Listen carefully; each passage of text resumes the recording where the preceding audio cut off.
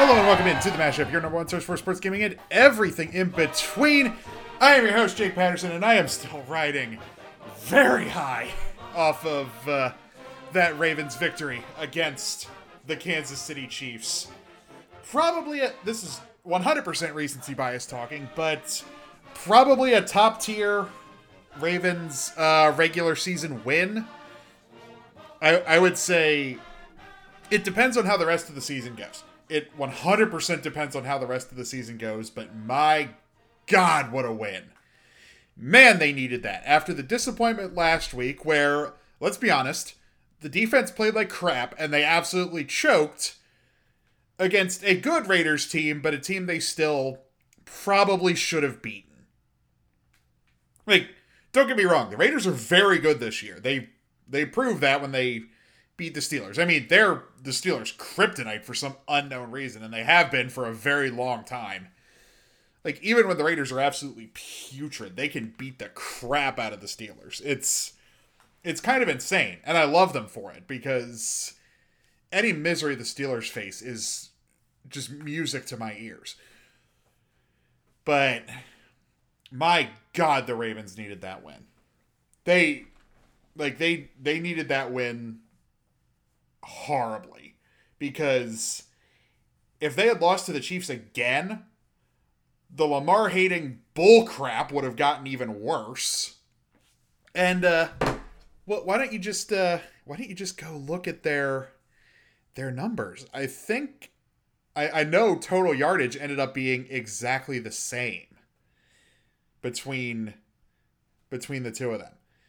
Yeah, total yards 343. Or that's passing yards. So 343 passing yards, 3 rushing yards for Patrick Mahomes. 239 passing yards for Lamar Jackson, 107 rushing yards. So both of those things equal out to 346. And 3 touchdowns and... Okay, number of interceptions and sacks was different. Mahomes only threw 1, but it was much bigger, because it was near the end of the game. And I'm pretty sure the Ravens scored off of that one. Actually, yeah, they did. They did score off of that one. So, that was big. I mean, the Chiefs scored off the first interception Lamar threw. It was a pick 6, and it was very early in the game. And as soon as I heard that, I thought, oh God, here we go. Like, here we go. It's going to happen again. And the hate fest is just going to rain down. And I mean, Chris Collinsworth was doing his best to just, like, overpraise the Chiefs. I know they're good, but my God, Chris Collinsworth is annoying. He just seems to hate that one little pocket of the I-95 corridor. Baltimore and Philadelphia. He just seems to hate both of them for some reason, and I don't get why. Like, he hates Philadelphia and he hates Baltimore. I seriously don't get it. But I mean, that could just be me, but I've seen other people say this same thing on Twitter, that they don't get why Chris Collinsworth hates the Ravens and the Eagles so much. But that's beside the point. The Ravens looked rough in the first half of that game, but they were in it the entire way. And then in the second half, they were the better team. I know a lot of people won't want to admit that, but the Ravens were the better team in the second half. That's why they won. They would have won by more if not for one of the most egregiously bad illegal man down field calls I've ever seen. You can call illegal man down field on basically anything. Like, you call illegal man down field on that, but you don't call the Chiefs on the fact that they're, like, putting defensive linemen in headlocks on every other play. Like, one of the absolute freakish touchdowns that Patrick Mahomes threw, Brandon Williams was in a freaking headlock from one of the Chiefs' offensive linemen. It's pretty hard to get to the quarterback when you're in that position. Last time I checked, that's textbook holding. But of course, the Chiefs can get away with holding. I don't know why. The Chiefs and the Bills can just get away with holding calls. I mean, I'm complaining about the refs because the refs were absolutely awful this weekend. Across the board. Like, the new enforcement of the taunting rule is absolutely ridiculous. I'm shocked, given how horrible the refs were in Baltimore last night, that they didn't flag Lamar Jackson for doing a literal hand plant front flip into the end zone on what ended up being the game-winning touchdown. Like, that was taunting. That was actually textbook taunting. He did a front flip into the end zone. But they didn't call that? I mean, I would have lost my mind if they called that, because it would have been a stupid call, because it's a stupid rule. But the way refs were flagging that rule all weekend, like, I'm shocked they didn't call that. But that image is going to live in the pantheon of Baltimore sports forever. Like, that's going to be up there with Joe Flacco holding the Super Bowl trophy in just the stream of purple and gold confetti. That's going to be up there with all the flashbulbs going off as Cal Ripken hit a towering home run during the 21-31 game. Like, Lamar Jackson doing a front flip into the end zone is going to live in the halls of Baltimore sports forever. And if the Ravens don't build a statue of that very soon, they will have failed as a franchise. I don't know how. You can have him planting his hand on the pedestal. That's how you do it. He's planting his hand on the pedestal. Just build an upside down sculpture of Lamar Jackson and mount it to the base by his hand instead of his feet. That's what you do. But it's God, it felt good to watch that. Like, and at the very end of the game, when it was 4th and 1 and the Chiefs were celebrating, do not celebrate getting the Ravens to a 4th and 1 situation, because I've heard plenty of people say it, and it's 100% true. There is no better team in the NFL at gaining 1 yard than the Baltimore Ravens. Like, they stopped, I think it was Tyson Williams. I want to say it was Williams. They stopped him short, and he was just barely short, and they were all doing the fist. They were all doing, like, the 4th down fist. And it's like, why are you celebrating this? The Ravens go for it on 4th down in most situations. Especially situations like this, where you're only up 1 with like a minute to go. You don't want to give the ball back to Patrick Mahomes. Like, sure, the defense has been doing its job in the second half, but you do not want to give the ball back to Patrick Mahomes with a minute and, I think it was 15, 16 seconds, and a timeout. You really don't want to do that. But my God, that victory formation after, well, one, it came out immediately after the game. You just see, like, you could see it on the NBC broadcast. NBC's cameras, shout out to NBC's production crew. I may rip on the commentators a lot for not being very good, but NBC's production crew is top tier. There's a reason Sunday Night Football is considered the NFL's premier broadcast of the week. Because it's usually the best game, too. It's usually one of the best games. Like, them getting that shot of John Harbaugh just screaming, Lamar! Lamar! Do you want to go for it? All right, we're going for it. Like you could read his lips perfectly, because, one, John Harbaugh has a very expressive face, especially when he's yelling. Like, John Harbaugh has a very, very expressive face. So does his brother. That is a defining trait of Harbaugh men. But, like, you could read his lips perfectly. And I tweeted it. That is a combination of absolute faith in your quarterback and cast iron balls. And that's honestly what won that game. A combination of absolute faith in Lamar Jackson to do what he needed to do and cast iron balls. And that won the Ravens the game. They finally got the freaking Chiefs monkey off their back and won a game against the Chiefs in prime time. And that's always been the thing. in the entire John Harbaugh era, that was always the thing. First, it was they couldn't beat the Steelers. Then they started beating the Steelers pretty regularly. Then it was, oh, they can't beat the Patriots. Then they started beating the Patriots pretty regularly. It was, oh, they couldn't beat the Titans. They beat the Titans in the playoffs last year. And embarrassed them in the process. Then it was, oh, they can't beat the Chiefs. Well, now they beat the Chiefs, and they don't play the Titans in the regular season this year, and the Titans' defense sucks. They're just lucky they're in a really bad division. Like, sure, the Titans won against the Seahawks yesterday, but, I mean, Derrick Henry went off. He's a freak of nature, but Ryan Tannehill's not a good quarterback, and that defense is garbage, and so is that offensive line. I didn't forget Ryan Tannehill getting absolutely eaten alive by the Cardinals' front seven. That happened. Like, don't forget week 1 did in fact happen. And I could see against some of the more threatening front sevens of the NFL, that same thing happening. Like, if they have to play the Steelers this year, which I think they do, I'm pretty sure they actually do. Gonna check their schedule, because I believe they do in fact have to play the Steelers this year. If they're going up against the Steelers, they're going to... Yeah, they have the Steelers. Week 15. Yeah, week 15 on December 19th. They have to play the Steelers in Pittsburgh. Oh, God.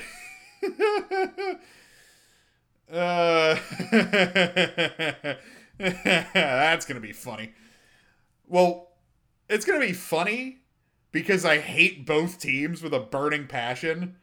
So either of them losing would be out. It depends on what helps the Ravens more. Because that game is still basically 3 months away. So it's going to depend on what helps the Ravens more. Does the Steelers... Hopefully the Steelers losing will help the Ravens more, because that means we're talking a divisional race situation. Which I don't think the Steelers will be involved in, but maybe them losing will help the Ravens in some way. Like, I think the Steelers are going to be fighting for a wild card with, whoever loses the division out of the Ravens and Browns is basically guaranteed to get the first wild card. Whoever loses the division out of the Ravens and Browns or the Chargers are probably going to be the first AFC wildcard. That's just my guess right now on the last day of week 2. Is that the Ravens and Browns and Chargers, one of those 3 teams is going to get the first AFC wildcard spot. That's my prediction right now. And I think I'm pretty safe in making that one. One, I'm technically picking 3 teams. I'm saying one of 3 teams will get this spot, which is a good prediction to make in September. Like, whoever doesn't win the division out of the Ravens and Browns is going to get a wild card spot. And then that team and the Chargers will be fighting for the first. Because I think all of those teams are pretty much guaranteed to make the playoffs. I mean, unless the Chargers just continue to be absolutely cursed. They had no business. More so the Cowboys. The Cowboys had no business losing that game yesterday. But the Chargers are just absolutely cursed to never make clutch kicks. Ever. Like, the Cowboys had zero business winning that game, but they did. Same thing with the Cardinals. Like, the Cardinals should not have beaten the Vikings. I think the Cardinals are a better team. The game probably shouldn't have been that close on paper. But the Chargers and the Vikings are just both absolutely cursed to never make clutch kicks. As a Ravens fan, I can't say I sympathize, because for most of the Ravens' existence, they've had one of the best kickers of all time on their roster, but split between 2 different people. Split between Matt Stover and Justin Tucker, they've had two of the best kickers in the history of football. Justin Tucker he's still considered the most accurate kicker in NFL history statistically. Like that is just stats, that is raw numbers. And Matt Stover was up there too. Like I remember Hauschka and I remember Crossbar Cundiff. But Ravens fans do not know that level of pain that Vikings and Chargers fans have faced when it comes to clutch kicks. Like, we know nothing of that pain. We try to pretend we do because, like, the Cundiff miss was heartbreaking. But at the same time, like, it's been vindicated. Like, the Cundiff miss was absolutely heartbreaking. I cried that night. But it's been vindicated. Like, the Vikings don't have that. They've never really had the vindication of their kicker making a clutch kick. Ever. Same thing with the Chargers. Like, they've never had the vindication of their kicker making a absolutely freakish kick in a huge situation. Both teams are just straight up cursed to never make those kicks. And speaking of cursed franchises, the poor Dolphins. They lose Tua to an apparent rib injury.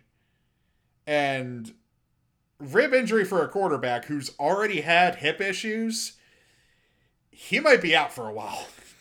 Which is not good. And combine that with a pissed off Buffalo wanting to flex against a division rival. That's how you end up with a 35-0 scoreline. The Dolphins being without Tua and a pissed off Bills team who probably should have won last week. Not even probably. Should have won last week. You get that. You get Bills 35, Dolphins 0. Which I think is hilarious. I can't really hate either team because I don't really have any bad blood with either team. They've never done anything horrifically bad to the Ravens. Like, sure, the Bills knocked the Ravens out of the playoffs last year and gave Lamar Jackson a concussion. One, that wasn't a dirty hit. It was a clean hit that was just really unlucky. And two, like, I can't hate Josh Allen. Guy's worked his butt off to get to where he is, and I think the Bills Mafia are absolutely amazing. Like, I can't hate the Bills. I can't hate the Dolphins. The Dolphins have suffered enough. Like, I feel really bad for them. Like, they finally get their guy after thinking they blew the tank job, and then he still falls to them in the draft anyway. He has a really good year, leads them to the playoffs, and then in his second year, week 2, gets a rib injury that's probably going to knock him out for at least a couple weeks. Oh, what a bad break for the Dolphins. I feel kind of bad for them. They'll probably still at least fight for a wild card spot because the Bills have that division on lock. There's no way the Patriots are going to do anything in that division because, like, sure, they beat the crap out of the Jets, but it's the Jets. Like, let's wait till their schedule gets a little more challenging, shall we? Like, they play the Saints next week. And now, that's the big question. If week 1 Jameis shows up, the Patriots are going to get curb stomped. If week 2 Jameis shows up, the Patriots have a chance. Jameis looked like crap in that game against the Panthers. And Panthers, you have my attention. I knew they were maybe capable of doing something. Like, maybe once Darnold finally got freed of the hellhole that is the New York Jets. But 26-7, again, against the division rival, that's pretty impressive. I mean, I know they have McCaffrey. Like, they have Christian McCaffrey, and he is the great equalizer. He's one of the best running backs in the NFL. He's a scary man. But if you look at the breakdowns, they were just the better team in everything. They barely took any penalties. They didn't punt all that much. They had 4 sacks on defense. And Jameis threw 2 interceptions and had a absolutely abysmal 26.9 passer rating. So he didn't exactly have a great game. That was some peak 2019 Jameis things. But if week 1 Jameis shows up against the Patriots next week, the Patriots are getting curb stomped. If week 2 Jameis shows up, they have a chance, but I still don't think they're going to do all that much in their division, really at all. Because I don't think Mac Jones is the guy. No matter how much national sports media really wants me to believe he is the second coming of Tom Brady, he's not that good. He wasn't that good in college. He's not going to be that good in the NFL. No Alabama quarterback other than really Tua and possibly Jalen Smith. The Eagles' performance against the Niners has me doubting that. Same thing. Like, week 1 Jalen Smith is the exception to the whole Alabama quarterbacks suck in the NFL thing. Week 2 Jameis is proof. He did not have a very good game. I mean, don't get me wrong, the play calling was uninspired and kind of pathetic. But hey, they kept it close. The Niners are a better team than the Eagles, but they could have won that game. The Niners didn't play an amazing game, despite the fact that they are definitely better. Like, that game was in Philly. The Eagles had a chance to win that. But it's going to be a wild season because the entire AFC North is 1-1 right now. I think the entire NFC West is still 2-0. Yeah, let's see. I think the entire NFC West... Oh, the Seahawks are 1-1. The Seahawks are 1-1 because they lost to the Titans. But, yeah, 3 out of the 4 teams in the NFC West are 2-0. The NFC North is atrocious. I mean, one of them should win later tonight because the Lions and Packers are playing each other, so another team will be 1-1. Unless it ends in a draw, which, with how those 2 teams played in week 1, is a very real possibility. The NFC East, still garbage. The Giants are 0-2. I think that's going to continue as long as Daniel Jones is quarterback. I think most of the NFL fan base and most of the NFL media have kind of made their decision on Daniel Jones. He's not the guy. He's definitively not the guy. So we'll see. We'll see how the rest of the season goes. It's going to be an interesting ride. Hopefully the Ravens stop giving me heart attacks because that's 2 weeks in a row now they've done that. And I mean, they get the Lions next week. So hopefully that'll be a nice change of pace where they can just go in and win pretty comfortably and move on to the Broncos. Like, the next couple of weeks, I think will be an okay break because if Carson Wentz is injured, the Colts aren't going anywhere because that defense is garbage. Like, how do you sprain both ankles in the same day? Like, the football gods must hate that man. Like, he had the best season of his entire career, made the Eagles Super Bowl contenders. Like, before the playoffs even started, the Eagles were Super Bowl contenders that year. Don't get it twisted. Like, the Eagles were considered Super Bowl contenders that year. Just everyone thought like, oh, they're a Philly team. They're cursed. They're not going to actually do it. Then he tears his ACL and everyone's like, well, crap, there goes our chances. Then they go and win a Super Bowl without him. He comes back, their reigning champion season ends up being nowhere near as good. Like, that man is cursed. He finally reunites with his quarterback whisperer coach, who, based on the Eagles under Doug Peterson after Frank Reich left, was responsible for getting them to the Super Bowl in the first place. Then he goes and has 2 really bad games and sprains both his ankles in the second one. That man is cursed. Played at a ridiculously small college, won multiple national championships. I think he was part of the graduating class that had more championship wins than overall losses. Like, they won the national championship every year in 4 years, and in those same 4 years, they lost a grand total of 3 games. But then once he got to the NFL, just cursed. Just straight up cursed. I feel kind of bad for the guy.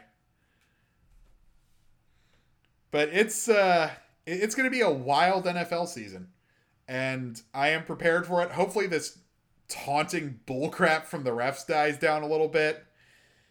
I mean, if they allowed Lamar Jackson to do a front flip handstand into the end zone on the game-winning touchdown, you can't call anything taunting anymore. But that's what I got for the NFL. Up next, we'll get into some CDL and the insanity that is roster mania continuing well into the offseason. That's coming up next here on the Mashup.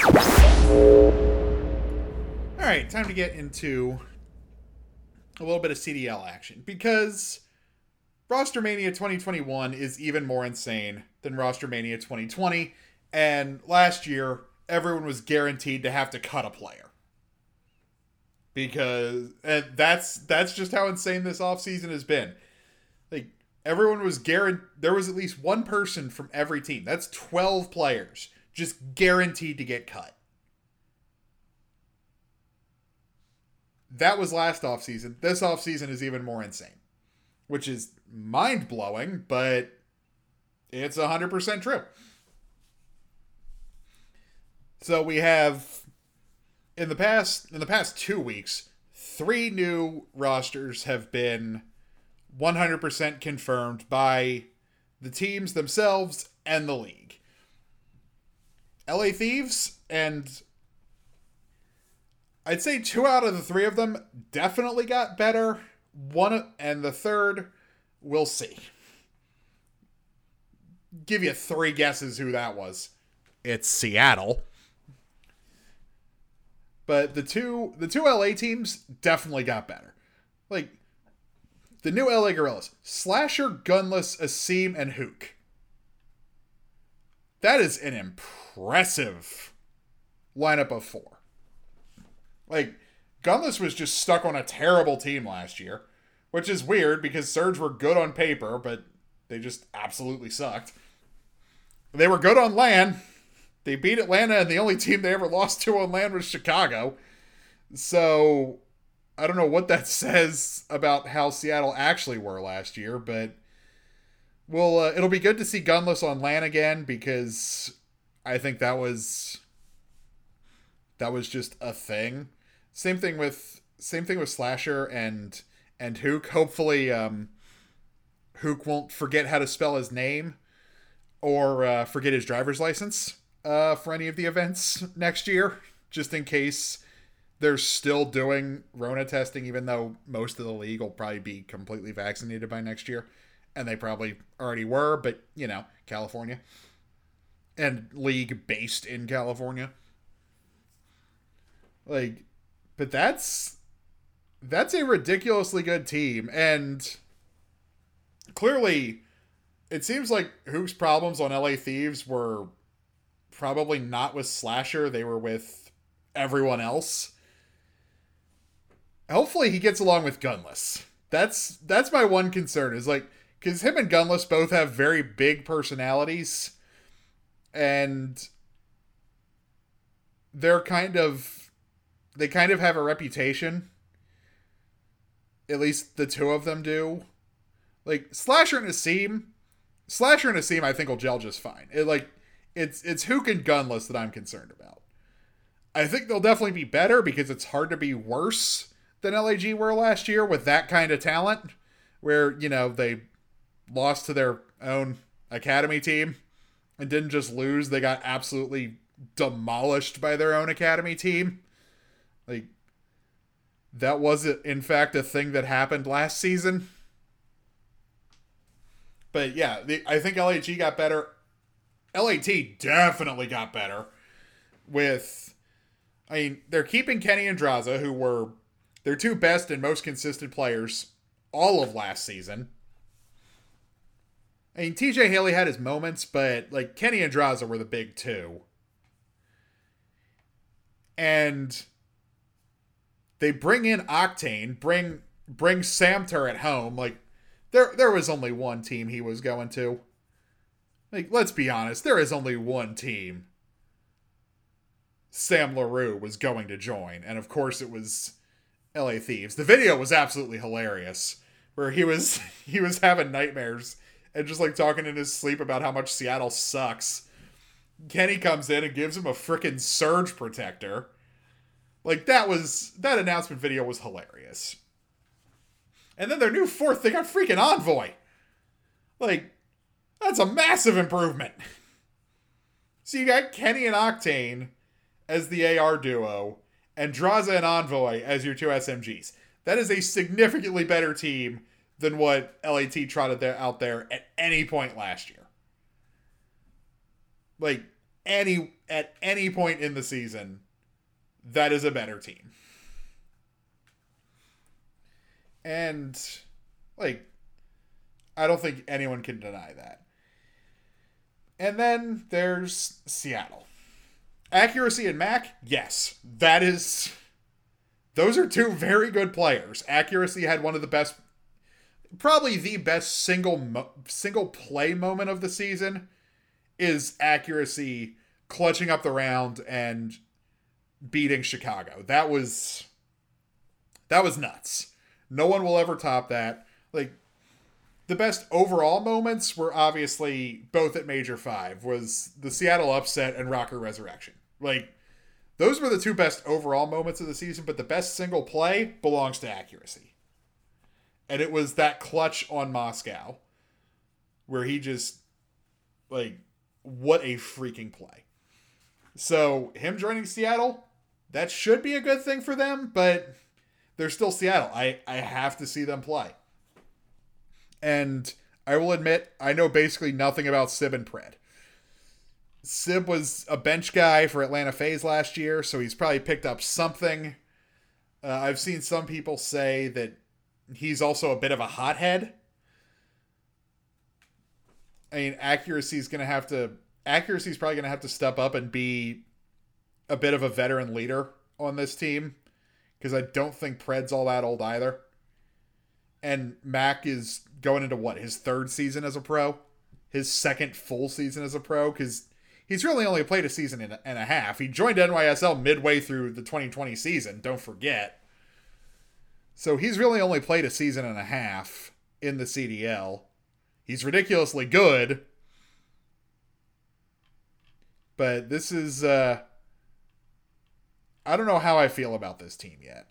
Like, just because it's Seattle, I have to see them play. I don't trust that org at all. Like, I don't trust that org as far as I can throw them. I don't think they can do anything right.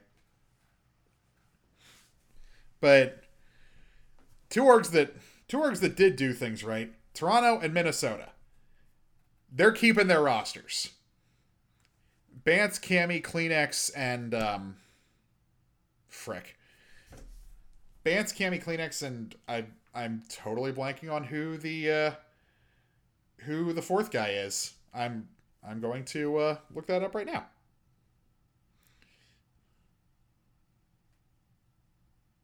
Toronto Ultra. Is Bance, Cammy, Kleenex, and God dang it, I can't remember his name. But it's the same four as last year, which is good because they were a ridiculously good team last year, and I'm glad they're sticking together. Same thing with Rocker. They're sticking together, which, again, good thing. Like it's hard to say, oh yeah, the Major 5 champions who had like one of the best, was Insight. That's the fourth guy. Cammy, Insight, Bance, and Kleenex are a perfectly good team. There's no snaking in Vanguard, which has me a little worried for Bance, but I think Toronto will be fine. Like, if he's not the guy, they'll find someone else. And Minnesota also sticking together. Again, good choices all around. Because, I mean, like, it's the roster that won them the Rocker Resurrection. Why break them up? Like, it's pretty simple. Why break that team up? You had one of the best moments in COD esports history. Why change your roster? So I think this is overall good for the CDL because I would say with Crim all but confirmed to be joining NYSL, and the remaining 2 players on Optic and Empire merging into one team, like, you're going to have a solid, like, instead of a top tier of 2, there's going to be a top tier of 6.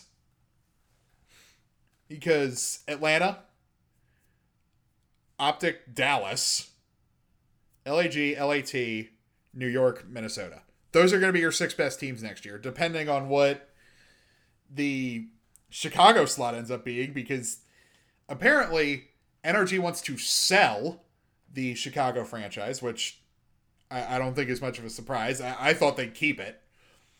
But maybe when expansion rolls around, they'll buy back in and just start from the ground up with their own team and actually have them in San Francisco, so this new COD team and the Shock can be together in the same city. And, work out of the same facility and all that other stuff. But it's, apparently they want to sell to Monumental. Now, if you've never heard the name Monumental before, I'm not surprised. That is the ownership group of the Washington Wizards, the Washington Capitals, various other Washington sports teams, and the Washington Justice of the Overwatch League. So, I'd be okay with that. Not because they'd become my team or anything, but that'd be a home series that I could get to much easier than New York or Chicago or Boston, or not Boston, but New York, Atlanta, Florida, Texas, 2 in California. Like, most of the teams are not that geographically close to me. DC would be. And I would 100% go to that home series. Like, no question in my mind, I would 100% go to that. So I kind of hope that happens, even though I wanted a team in Philly. I know it will happen eventually. Hopefully they expand after this year. I think if this coming season, the 2022 season, goes really well, and it's always a home series, and the majors all pop off, and Champs pops off at the end of the season, I think you'll start to see some expansion buzz. And I think Philly's going to be at the front of that list, because Philadelphia is the esports capital of the U.S. I don't care what anyone says. Or at least they want to be. Philadelphia is the esports capital of the U.S. And hopefully they can get a CDL team, because I want a CDL team that's a little bit closer to home. Like, LA Thieves are my team right now because of the 100 Thieves connection, but it feels weird cheering for a team from Los Angeles. So hopefully that Philly team will come sooner than later, but it seems like right now we're going to lose Chicago, and the Chicago God knows what, because they're not Optic anymore. And we'll get a team in DC. I don't know what they're going to call themselves, but it'll be interesting to watch. That's definitely a story to keep an eye on as part of this absolutely insane offseason. But that's what I got for the CDL. Up next, we'll take a dive back into football, but on Saturdays instead of Sundays. We'll get into some college football up next here on the Mashup. All right, college football time, and part of my good weekend between the Ravens winning, the Steelers losing, also included Liberty winning on Saturday when a defensive back from Old Dominion, Liberty's opponent, by the name of Harrell Blackman, decided to talk a little smack about Lamar Jackson's passing ability. Let's just say Blackman ended up with 1 tackle and 1 pass breakup in an entire 60-minute game and gave up a crap ton of yards. I never got the actual count, but I know it was a lot. My other question about Liberty before I move on, what else do they have to do to be ranked? Like, I know they haven't beaten that much in the way of competition. Like, sure, Campbell is no threat to anyone with a Heisman candidate quarterback and basically exactly the same offense as an 11-1 season last year. Like, Campbell is no threat to that team at all. But they beat him 48-7. Last weekend they beat Troy, or 2 weeks ago they beat Troy, and this past weekend they beat the crap out of Old Dominion too. They pushed. They did not cover, but they were pretty darn close to covering. They absolutely dominated that game. It's still a 28-point win. How are they still not ranked? Like, I know they keep climbing and others receiving votes. Like, they're 26th in the coaches poll. Or effectively 26, which means they're first in others receiving votes. In the AP poll, they're second. They're right behind TCU. But, like, some of these other teams that are ranked ahead of them, UCLA probably should not still be ranked. Auburn, they can stay ranked because their only loss is to Penn State, and we'll get to that. But some of these other teams, multiple top 25 teams lost this week, and Liberty still didn't move it in and take any of their places.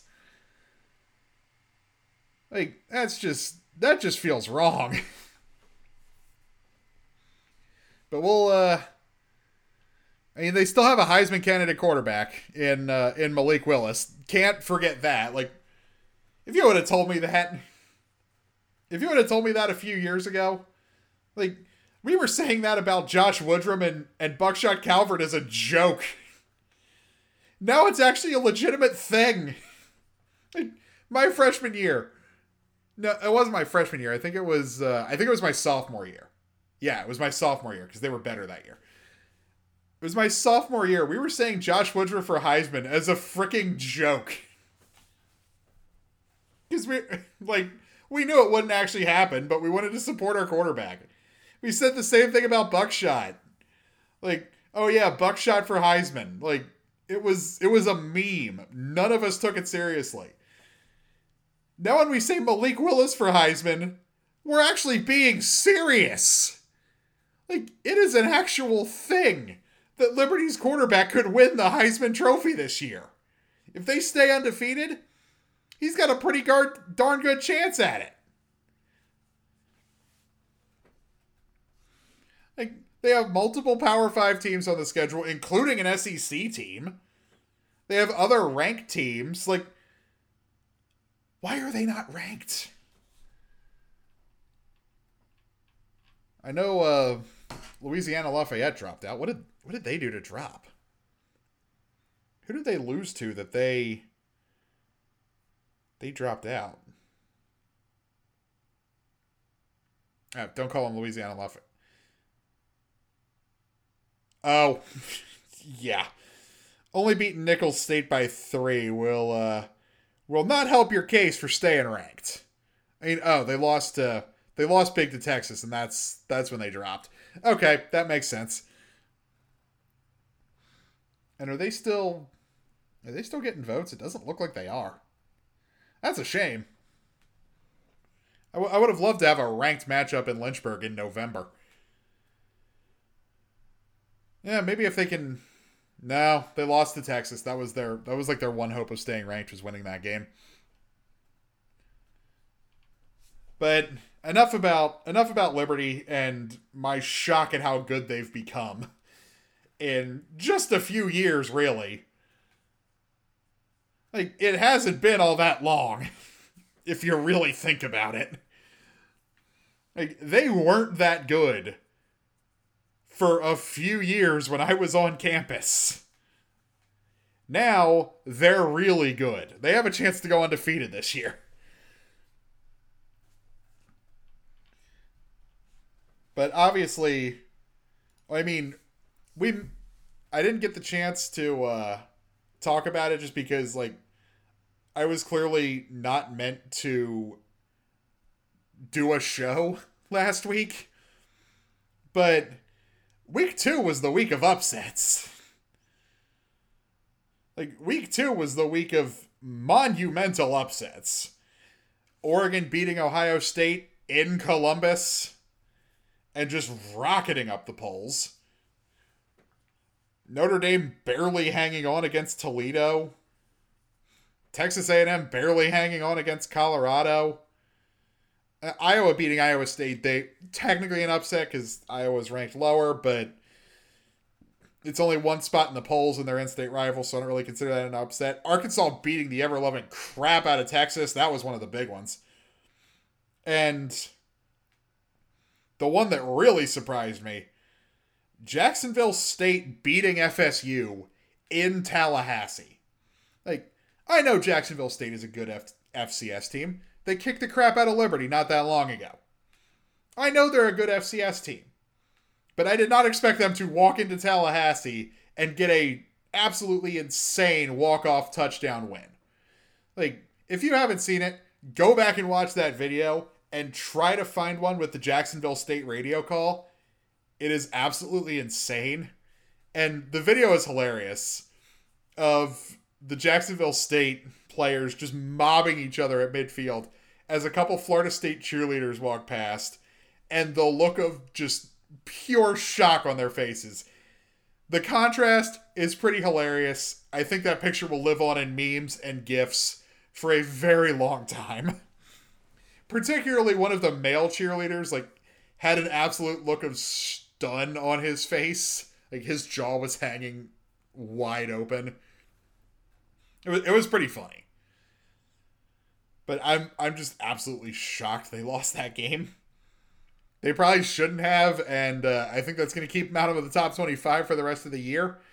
Not like they were there, but that's gonna basically guarantee, no matter what they do the rest of the way, they're not going to be in the top 25 at all. But it's I'm excited for the rest of college football season. I think, one, the fact that fans are back, and not just fans, but also the marching band and the cheerleaders being back too, like, makes so much of a difference. Like, Big Ten games without the bands there was awful. Big Ten games in empty stadiums were terrible because if you really get right down to it, Big Ten football is kind of boring. It's kind of slow. Big Ten football is a little on the boring side for college football. They don't go all that fast. But when there's a crowd there, and they're going absolutely nuts, it's a pretty darn good time. And nowhere was that more evident than in Happy Valley this past weekend. My God. Penn State was steaming hot garbage last year. They were terrible. And they had a bunch of guys opt out. Playing in an empty stadium all year probably sucked. It sucked to watch, but they were absolutely abysmal last year. That is not the case this year, and my God, Beaver Stadium was rocking. Like, I don't like Penn State. I can't stand Penn State. But I can't deny that was one hell of an atmosphere. Like, props to you, Penn State fans. That was a beautiful thing to witness. Like, that's up there with Camp Randall doing Jump Around week 1 and Lane Stadium doing Enter Sandman week 1. Like, oh my God, you guys did amazing. And, like, they got the win. They got a relatively comfortable win against Auburn. I mean, Auburn picked the wrong quarterback. Auburn picked the wrong quarterback. Bo Nix is not very good. I think anyone who even kind of watches college football can acknowledge that Bo Nix is really bad. At least for a guy playing at a ranked SEC school, I don't think he's good enough. And they went with him over Malik Willis. Their loss is Liberty's gain, because we might have a Heisman winner, and they still have Bo Nix. And a loss to Penn State. I mean, Penn State's ranked higher than them. Penn State's 10, they're 22. Like, but that's still an impressive win for Penn State, because everyone just kind of assumes SEC teams are better than Big Ten teams, even when that's not at all the case. Like, Penn State is better than Auburn, and they proved it in that game this weekend. And you know what? I'm happy for them. It's better for the Big Ten, and as a Maryland fan, kind of a Maryland fan, Liberty's obviously my number one, kind of a Maryland fan, that's a good thing for me too. I don't know exactly what Maryland's going to do this year, but they're definitely better than they've been. But, yeah, everyone is beatable this year. That's very clear. After 3 weeks of college football, it's very clear that everyone is vulnerable and everyone is beatable, except maybe Alabama. And even then, they haven't exactly played the highest quality of competition. And when they did, it was close. Like, Florida put a scare on them a little bit. Like they got up early, and then Florida came back. Like, Florida got up early, and then in the second half, Florida came back. Or Alabama got up early. Like, so maybe Bama's not as invincible this year as they've been in recent years. But I won't believe it till I see them actually lose a game they should dominate. I won't believe it till I see them lose. And they probably won't lose until the playoff this year, if they lose at all. Because they are still Bama. And until that changes, I'm not picking against them. And let's just take a look at their remaining schedule. Southern Miss, Ole Miss, Texas A&M, Mississippi State, Tennessee, LSU, New Mexico State, Arkansas, Auburn. They're going to be favored in every single one of those games. Probably by a lot. Let's see what the line is for Southern Miss this week. It's probably nuts. Okay, no sign of the line just yet. Let's see if I can find it. Is there a line for that game? Minus 44.5. Which they will probably cover. Yeah, they are so much better than everyone else. It's not even funny. They're 44.5 point favorites against Southern Miss. They will probably still cover that because they're Bama. But maybe week 4 will actually be interesting, because week 4 is not that great in terms of top 25 games. Like, Notre Dame and Wisconsin should be good, but Penn State's playing Nova. Georgia's playing Vandy. most of the ranked teams are double-digit favorites. Iowa State's only 7.5 over Baylor, but Coastal's 36 against UMass. Iowa's 23-point favorites over Colorado State. They're only 10-point favorites, but they're probably going to beat the doors off NCSU. Texas A&M's 5.5 over Arkansas. That might be interesting. Rutgers and Michigan. Michigan's going to beat the doors off of them.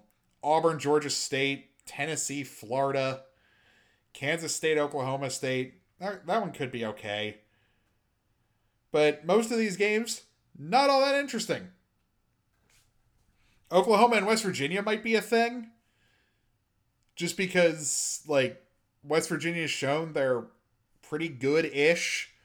And Oklahoma's proven to be occasionally vulnerable. But that game's in Norman, so maybe not. So hopefully this weekend ends up being a little better than it looks on paper. But I'm not crossing my fingers just yet. But I say that, and there'll be upsets galore this weekend.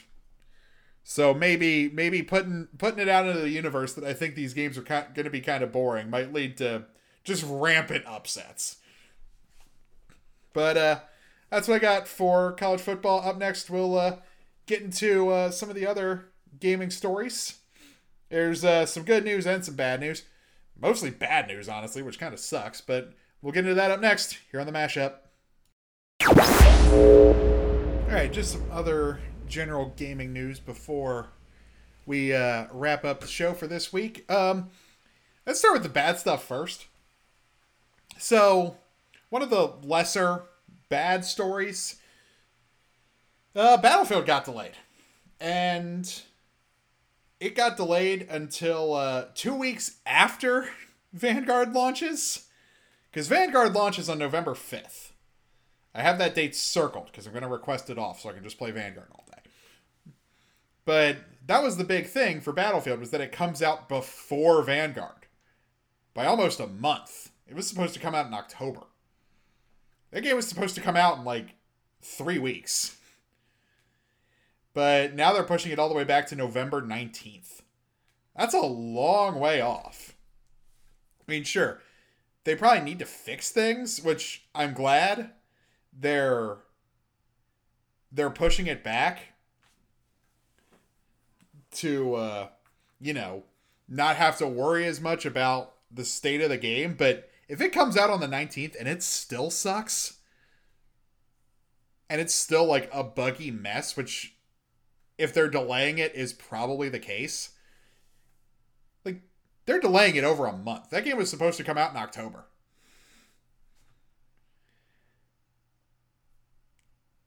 That's not going to be good for them. That's not going to be good for them at all, because everyone's going to go to Call of Duty first. And everyone's just going to be used to playing that. Now, there are the Battlefield diehards who would rather play that, but that's now coming out after Call of Duty and Halo. That's really not good. Because it was supposed to come out before both of them. Call of Duty was supposed to be last. Now Call of Duty is gonna be second, depending on when Halo launches. So that's not a good look for EA. It's not a good look for EA at all, really. And like, I feel bad for Battlefield fans, but I was gonna play that game, and I probably still am, because it's gonna be on Game Pass. Like, I can play that game for free. But still, that just sucks. Like, that game, the initial like reveal trailer set to kickstart my heart was so good. Like, that trailer was really good. But we gotta wait a while now to play that game, and by then I'm going to be so sucked into Infinite and Vanguard, I'm probably not going to want to play Battlefield. Because I've never been much of a Battlefield guy. I'll probably still play it, because, again, I'll basically get it for free. But that's It's not a good look for them. That's a big, big, big L for EA. Not as big of an L as Activision took on Monday, where the SEC is now investigating them for destroying evidence related to the sexual harassment lawsuit. Great job. Sexual misconduct and workplace discrimination is the exact wording of the lawsuit. And apparently they're destroying evidence that is connected to that lawsuit. Which, not a good look, Activision. Not a good look at all. I mean, everyone already hates you. You don't need to go making it worse. But they decided to go make it worse. Yeah, the Wall Street Journal also reports that Activision Blizzard has been subpoenaed along with several of its high-ranking executives, including CEO Bobby Kotick, who was compensated $30.1 million in 2019. The SEC is asking for multiple documents, including transcripts of board meetings since 2019, separation agreements with staffers, and personnel files. An Activision Blizzard spokesperson confirmed to the Wall Street Journal that the scope of the subpoenas covers both former and current employees. So yeah, that's not good. That's really, really not good. Hopefully Vanguard ends up being good, because Activision needs a win. Activision needs another win, because the CDL distracted from this mess a little bit between Major 5 and Champs both being really good events. But Activision needs another win on the game front. So I hope Vanguard ends up actually being good. Because they're going to need it. I still think it's time to just burn that freaking company to the ground and start over. Because it's kind of a mess.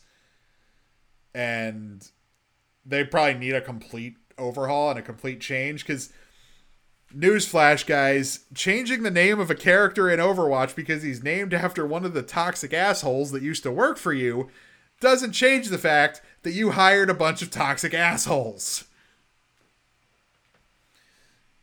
Like, changing McCree's name in Overwatch does absolutely nothing. Like, most people know Jesse McCree to be the Overwatch character who is basically just Matt Mercer with a gun.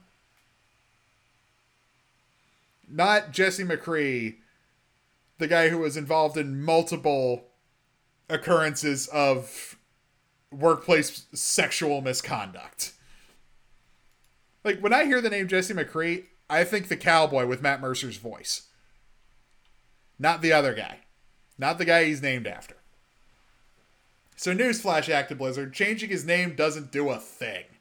Unless you change the fact that you hired a guy like Jesse McCree in the first place. The real Jesse McCree, not the character. But enough of the bad news. There was some good news today. I assume it's good news because I like this guy. But Tim the Tatman, after years of being independent, has signed with an org.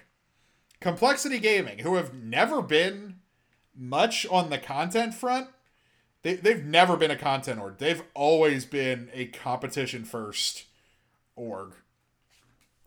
Like, very good CS team, very good Call of Duty team. They didn't get into the CDL, and since they're owned by Jerry Jones, them not getting Dallas probably hurt a lot.